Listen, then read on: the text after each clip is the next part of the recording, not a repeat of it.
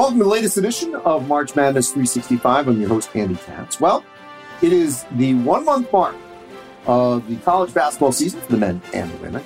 And on this podcast, we're going to look at the 1 month mark in a variety of ways. I mean, first off, the number one team in the country at this point, 1 month into the season, hails from West Lafayette, Indiana, the Purdue Boilermakers. They clinched their first ever number one ranking in the Associated Press Top 25 poll, which is really remarkable, with a win on Friday night against Iowa. So, after the game, and I was there, I caught up with Trevion Williams, who I would argue has maybe done one of the more unselfish things that we've seen so far in the first month, which is he didn't fight being a reserve. He could start on pretty much every team in the country. But he's a better finisher than starter. And so Zach Edey, the big 7+ footer, 7'4", was fine. Has been playing well. And Matt Painter basically indicated that he was better as a starter. Trevion Williams as a reserve. So there was no one better, I thought, on that team to talk to about what this means for Purdue basketball to be number one in the country for the first time ever. Now, of course, it is just December. You've got to build off of that. Then, as I look at the first month of the season, one of the best moments was having Dick Vitale, a former colleague of mine at ESPN, and the voice of college basketball over the last 40 years, back behind the mic. Obviously, if you follow the game, you know that Dick is battling cancer, something that he has spent every waking hour helping to fight pediatric cancer, raising tens of millions of dollars for the cause at his annual gala and beyond that he has every May. He's just done unbelievable work in that field to help children, their families, and researchers and doctors through the V Foundation. And so now it is everyone else's turn to lift Dick up as he battles it. And I saw him before his first game back when he was paired up with Dave O'Brien for the UCLA Gonzaga game in Las Vegas. He teared up. It was incredibly emotional. He worked with Boog Shambi down in Orlando. And then his last game prior to this podcast was the North Carolina-Michigan game. And he worked with Bob Wischusen, who you're going to hear from. And Bob has worked with Dick for quite some time. So I want to talk to Bob about what it's like to work with Dick and what this all means to have him back behind the mic as he alternates basically his chemotherapy and broadcasting. So that was certainly one of the things from the first month of the season. My Cap Ranks on this podcast deals with the top 10, you could argue, most surprising teams. I'll tease there that I think a number of these teams are going to be in the NCAA tournament. They have far exceeded their expectations so far. So that'll be in the Cats ranks. Top 3 players from the freshman class in the first month of the season. Well, the first 2 names, of course, Paolo Banchero from Duke. He's been phenomenal. Chet Holmgren's had his moments from Gonzaga. But arguably, the one player who didn't get the preseason hype but certainly deserves it because he may end up being number one is Jabari Smith from Auburn. Enjoyed my conversation with Jabari. You will hear from him on this podcast as well. And then here in the last week, I think this is maybe the win of the month. And that's Alabama knocking off Gonzaga in Seattle. So to me, that was maybe the win of the month. And it just happened on Saturday night in the Battle for Seattle. So Jaden Shackelford from Alabama will join me here on the podcast. He was our National Player of the Week in March Madness for the previous week prior to this podcast. So you've got sort of the moment. You've got maybe one of the players of the month, the win of the month, the team of the month, and the surprise teams of this past month. So that is our theme going throughout this podcast as we will slowly pick back up and bring it to you a little bit more frequently. But for this past month, we wanted to address that of some of the moments. The first net did come out right before our taping, and Purdue was one. And remember, this is just a metric, a sorting tool that the selection committee uses, taking all the different data points together, really stressing results. everyone starts at 0-0 and where games are, and it really factors in offensive and defensive efficiency. And it helps break up games into quad 1, quad 2, quad 3, quad 4 games, and you get more points, for lack of a better term, by winning road neutral games. And that's why a team a team like Wyoming was a top 15 net team because they won 3 true road games. USC has won multiple road games. They're a top 10 team in the net, undefeated. Arizona's won away from home. LSU's won away from home. Alabama, obviously with that big win. So that's why we're seeing a lot of these schools in the top 15 because of what they've done to this point. And it'll all even out. It always does. There's some outliers. Although I don't know if Wyoming necessarily is going to be an outlier. They could be a team that finishes in the top 2 or 3 in the Mountain West and challenges Colorado State. We'll wait and see. They're certainly more than capable of doing it. So still a lot to obviously unpack. I'd just say that the games we had early with packed fans, that's what college basketball is about. That's what we missed last season. Crowds were unbelievable in Las Vegas. The crowds at the Gavitt games, especially at the Cintas Center for the Xavier Ohio State game, Indiana for St. John's, Indiana, Carolina for the Big Ten ACC Challenge game against Michigan. Great crowds. That's what we miss. And we've got it. We've got it in conference play as it all starts to tip off in the month of December. And I think we'll continue it with some of the non-conference games still to come. And certainly in that Big 12 SEC Challenge that'll come in late January. I just hope that this trend continues of having teams play true home and homes in the non-conference. Mick Cronin and I talked about this. Head coach at UCLA. As we speak, they're going to go to Marquette later in the week. This is what the sport needs. Home and homes, high-profile teams challenging themselves in the non-conference. That's what makes the sport so good, so competitive, and entertaining as we lead up, obviously, to the greatest postseason of any sport in America, which, of course, is March Madness. All right, so I hope you enjoy the discussion that will continue here. And first up here on March Madness 365, Purdue's Trevion Williams. Well, Trevion, what was it like to play with the pressure? Because you know it's there, that if you win, you become the number 1 team in the country on Monday. And I think everybody was psyched that after this game Tuesday, man, just looking ahead. Guys were looking forward to this game. They told us it would be a blackout. All the nerves, man, going into this game was crazy. But we got it done, and we're happy about it. But obviously, potentially being number 1, man, we don't want to settle for that. We want to be number 1, but we want to stay number 1. We talked in the summer. I mean, it feels like the perfect storm. You came back. Zach, Jaden, Caleb had great summers with international basketball. Sasha came back. When you looked at what this season could become, and I know it's way early, what did you anticipate that this season could look like?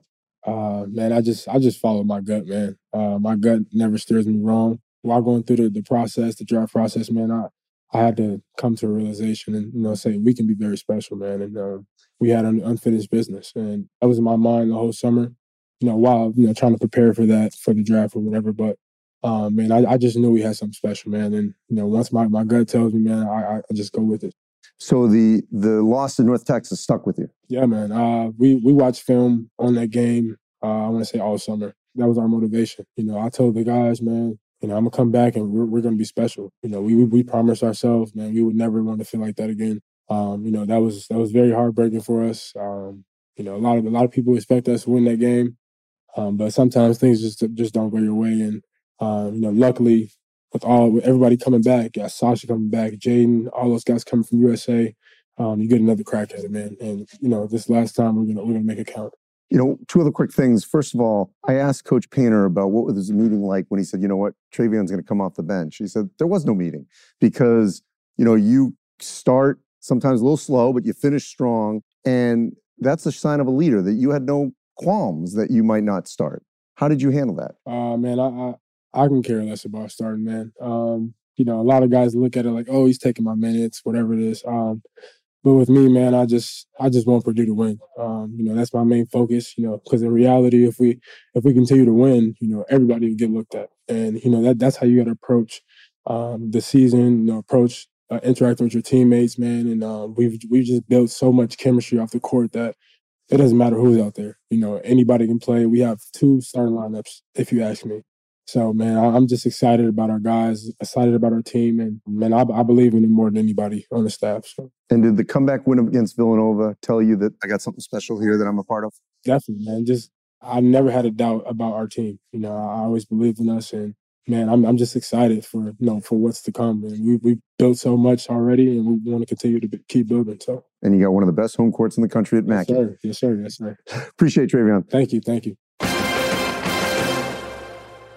And now joining me here on March Madness 365, Bob Wischusen from ESPN and the voice of the Jets. Bob, one of the best things of the first month of the season is seeing Dick Vitale, our mutual friend, back broadcasting games, as he's basically intermittently doing that with cancer treatments. You had the pleasure of being next to him for the North Carolina game, where the fans really got a chance to give him that adulation. I saw him, I guess, the week before in Las Vegas, where they gave him a standing ovation. His first game back when it was UCLA Gonzaga, but it felt even more intimate for that Carolina-Michigan game because, it was back in his old stomping grounds in the ACC. What was it like, because you've done so many games with him, to be with him in that scenario? It's amazing. He really is genuinely touched, I know, by all of the prayers and good thoughts and fan reaction, the signs that people bring. I mean, I think he really is genuinely understanding now, what he means to the sport and what he means to the fans of the sport. And I think people understand he's the genuine article. He is exactly what you think he would be. Never forgot where he came from. And he spent all these years fighting this disease on behalf of children specifically. And now he's going through it himself. His best drug, regardless of whatever medicine they can give him to cure the cancer, is to be out doing this because this is what he loves the most. But it really is amazing to be, next to him, literally elbow to elbow, and see the look on his face when he either looks at the monitor or looks around the arena and sees what you're talking about. That the fans are just genuinely showing how much he means to them and how much he means to the sport. So, I've done countless games with him. You've obviously done more games with him where you've been right next to him. It's his drug. And you can see the way, the fans, as you say, react to him and him react to the fans. Over the years, the decades that you've done it, what do you think he has meant to the game? Yeah, I don't even know how you could quantify it, right? Like if you were to ask someone to come up with like a word cloud for college basketball, I'm sure there'd be like Duke, North Carolina, Indiana, Kentucky. In that word cloud, probably on the same size or, font of like the blue blood teams you've grown up watching, and maybe next to Mike Krzyzewski, would be Dick Vitale. I mean, he's a pillar of the sport. The popularity of the sport has been largely built on not just the great teams and the great coaches, but now the television over the last 40 or 50 years has become so prominent a part of the sport. What person, in terms of delivering this product to the fans around the country, has been more prominent or recognizable than Dick? So he's on equal footing with the great programs, the great coaches, the great players in terms of his influence and how he has brought the sport home to fans and made it fun.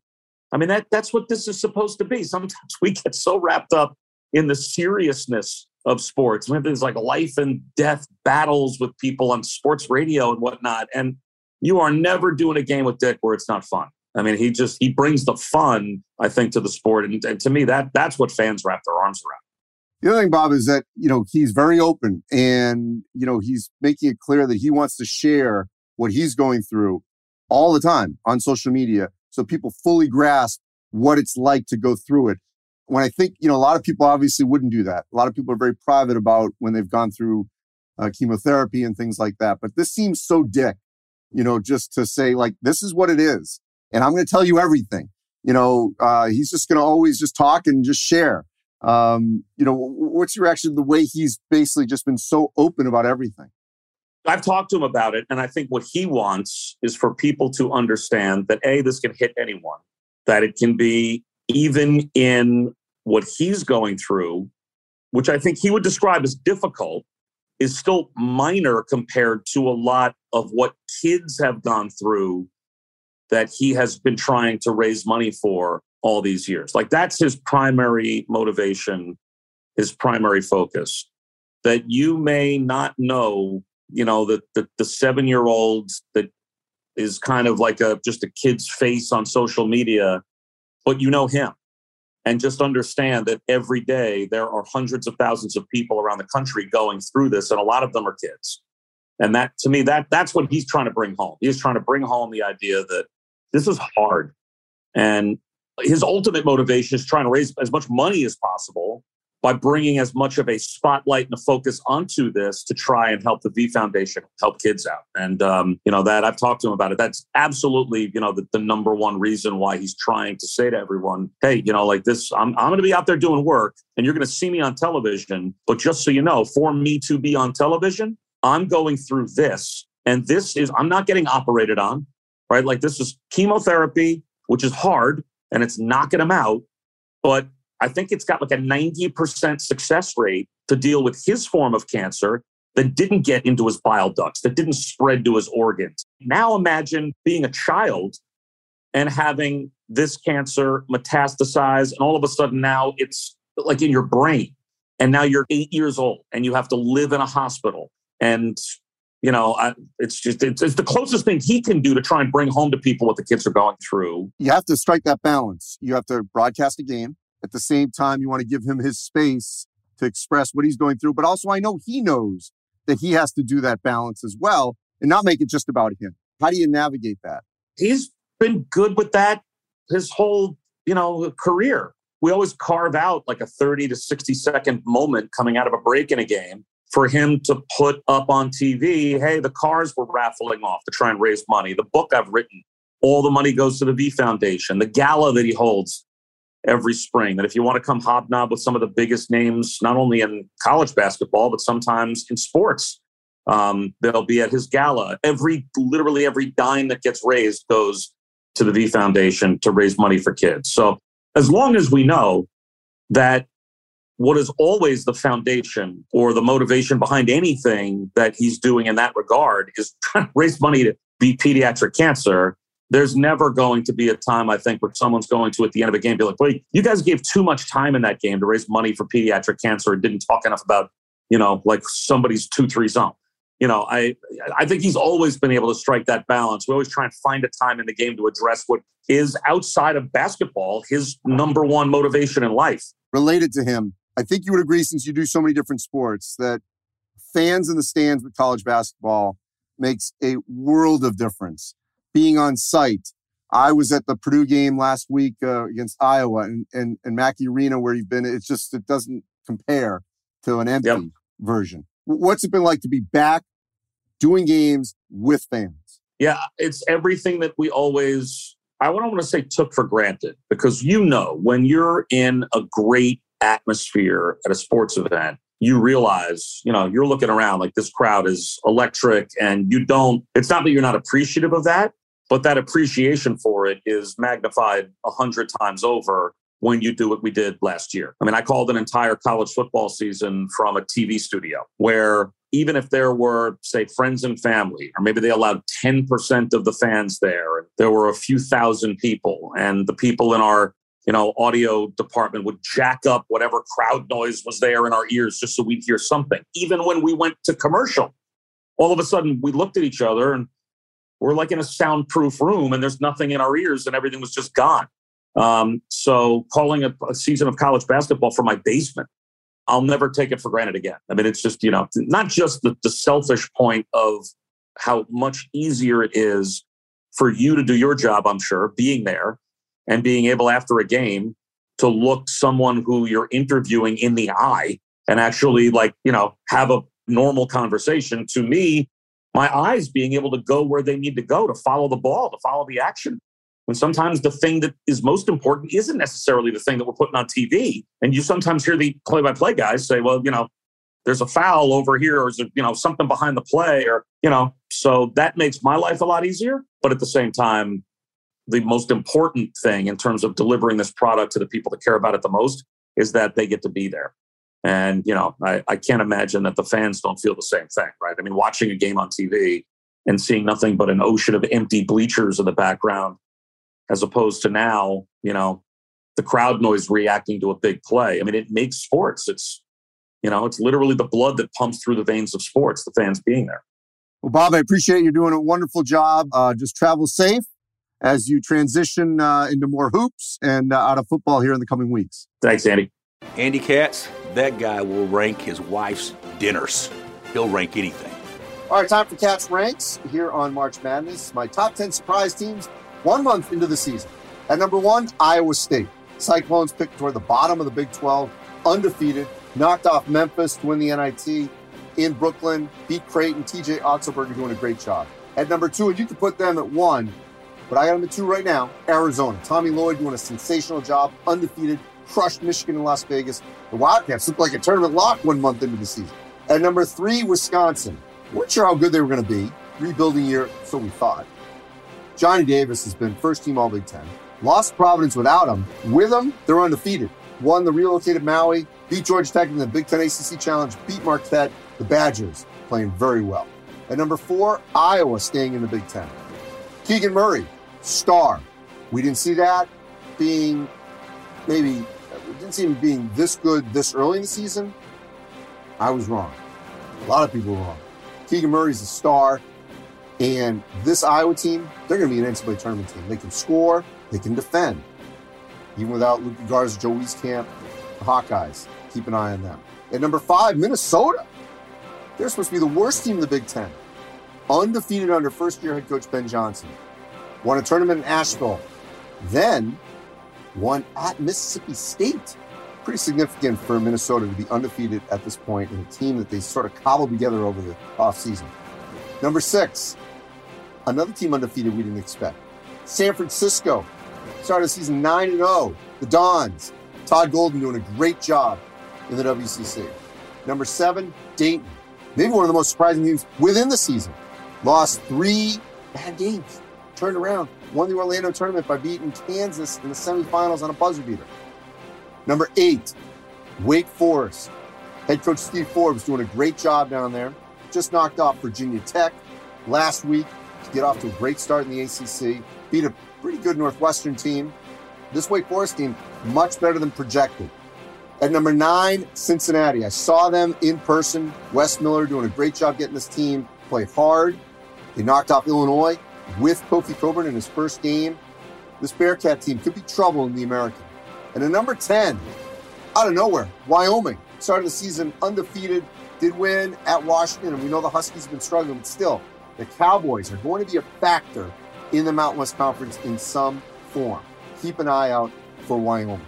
So, those are my top 10 surprise teams 1 month into the season.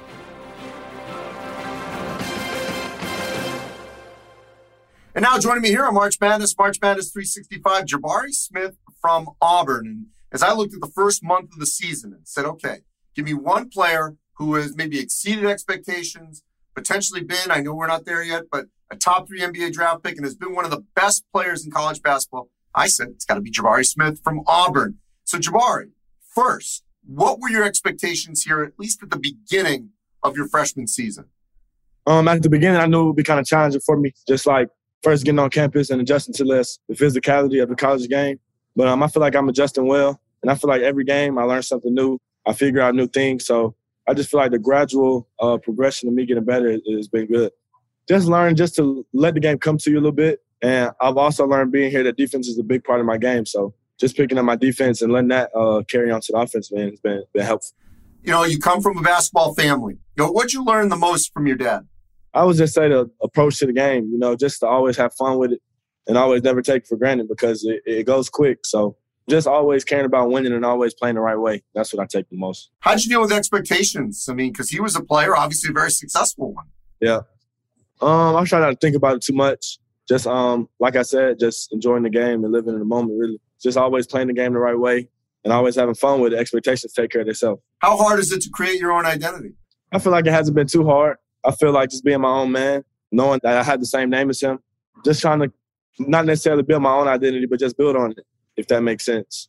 And I feel like I have built my own identity and people know me. All right, so a dunk, a fast break, a three.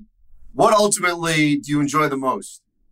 I would have to say winning. I wouldn't care about the highlights and stuff like that. I would just probably say winning is the most fun part, and just the grinding about the game, like the physicality and just the chippiness and all of that. That's the most fun part to me. All right, so what do you think of your peers so far? Paulo Banchero from Duke and Chet Holmgren from Gonzaga, guys that I'm sure you've played against or with over the last couple of years. What have you thought so far?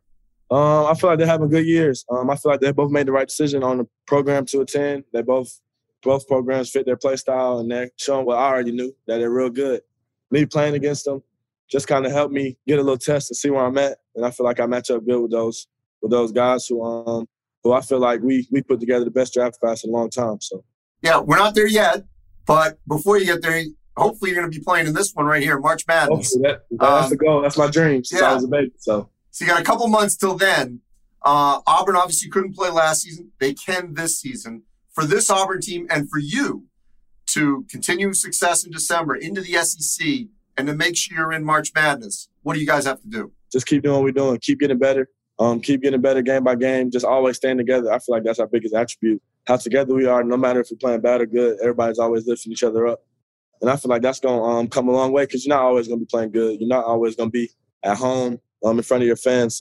So it's always going to be good to just always stay together and just keep that bond, and that's going to help when we get later in the season. All right, one last thing. Life has changed since your father played. We got NIL now in the last couple of months. You're not there yet, but a month in, how much are you enjoying the fact that you're a college basketball player? And it's not for everybody, for you, rather than doing, G League or overtime or anything else.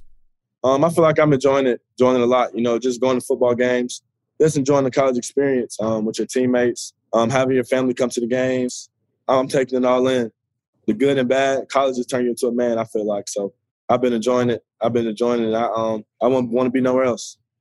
Well, Jabari, we look forward to even more from you this season, certainly throughout the course of the December and into the SEC and hopefully in the NCAA tournament. Thanks, Jabari. Thank you. And now joining me here, March Madness 365, Jaden Shackelford from Alabama, our National Player of the Week after dropping 28 on the Zags in the battle for Seattle, and he's wearing the swag as we are talking here. Jaden, let's first go over the overall performance that you and Alabama had in this game. Explain to me why you guys were able to be so effective against the Zags. I feel like just our preparation, we knew they had the number one offense in the country going into the game. So it was just a mindset, throughout the week, preparing on defense. We knew we were going to have to guard their front court and back court because, they're talented all around. So I feel like, just staying together in that hostile environment was big for us. And I feel like we came out with the win. It's always very hard for teams, especially from the Eastern time zone, Southeast, Northeast, to go all the way to the West Coast and get a W. How was that prep for a game like this? I mean, we got out there on Thursday, a day before we usually would leave for an away game like this. So I feel like that was good for us, preparation-wise. But, we kind of tried to not let it affect us as much and, just kind of focus on the game. So obviously it has some type of effect, with us being 2 hours ahead here over the West Coast. But, we got there a day earlier than usual. So I feel like that helped us.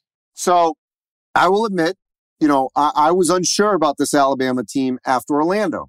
Mm-hmm. And we all make this mistake. I'll be the first to admit it. I make a mistake sometimes when you snapshot a team too early, one game. Yeah. You didn't get a chance to play Kansas. Kansas didn't get a chance to play you guys either because they lost to Dayton. So, they played Iona. You lost to Iona. After that tournament, talk me through what was the reset with this group about what you knew was ahead with this Gonzaga game and beyond. I know you got Memphis coming up, the SEC, and so on.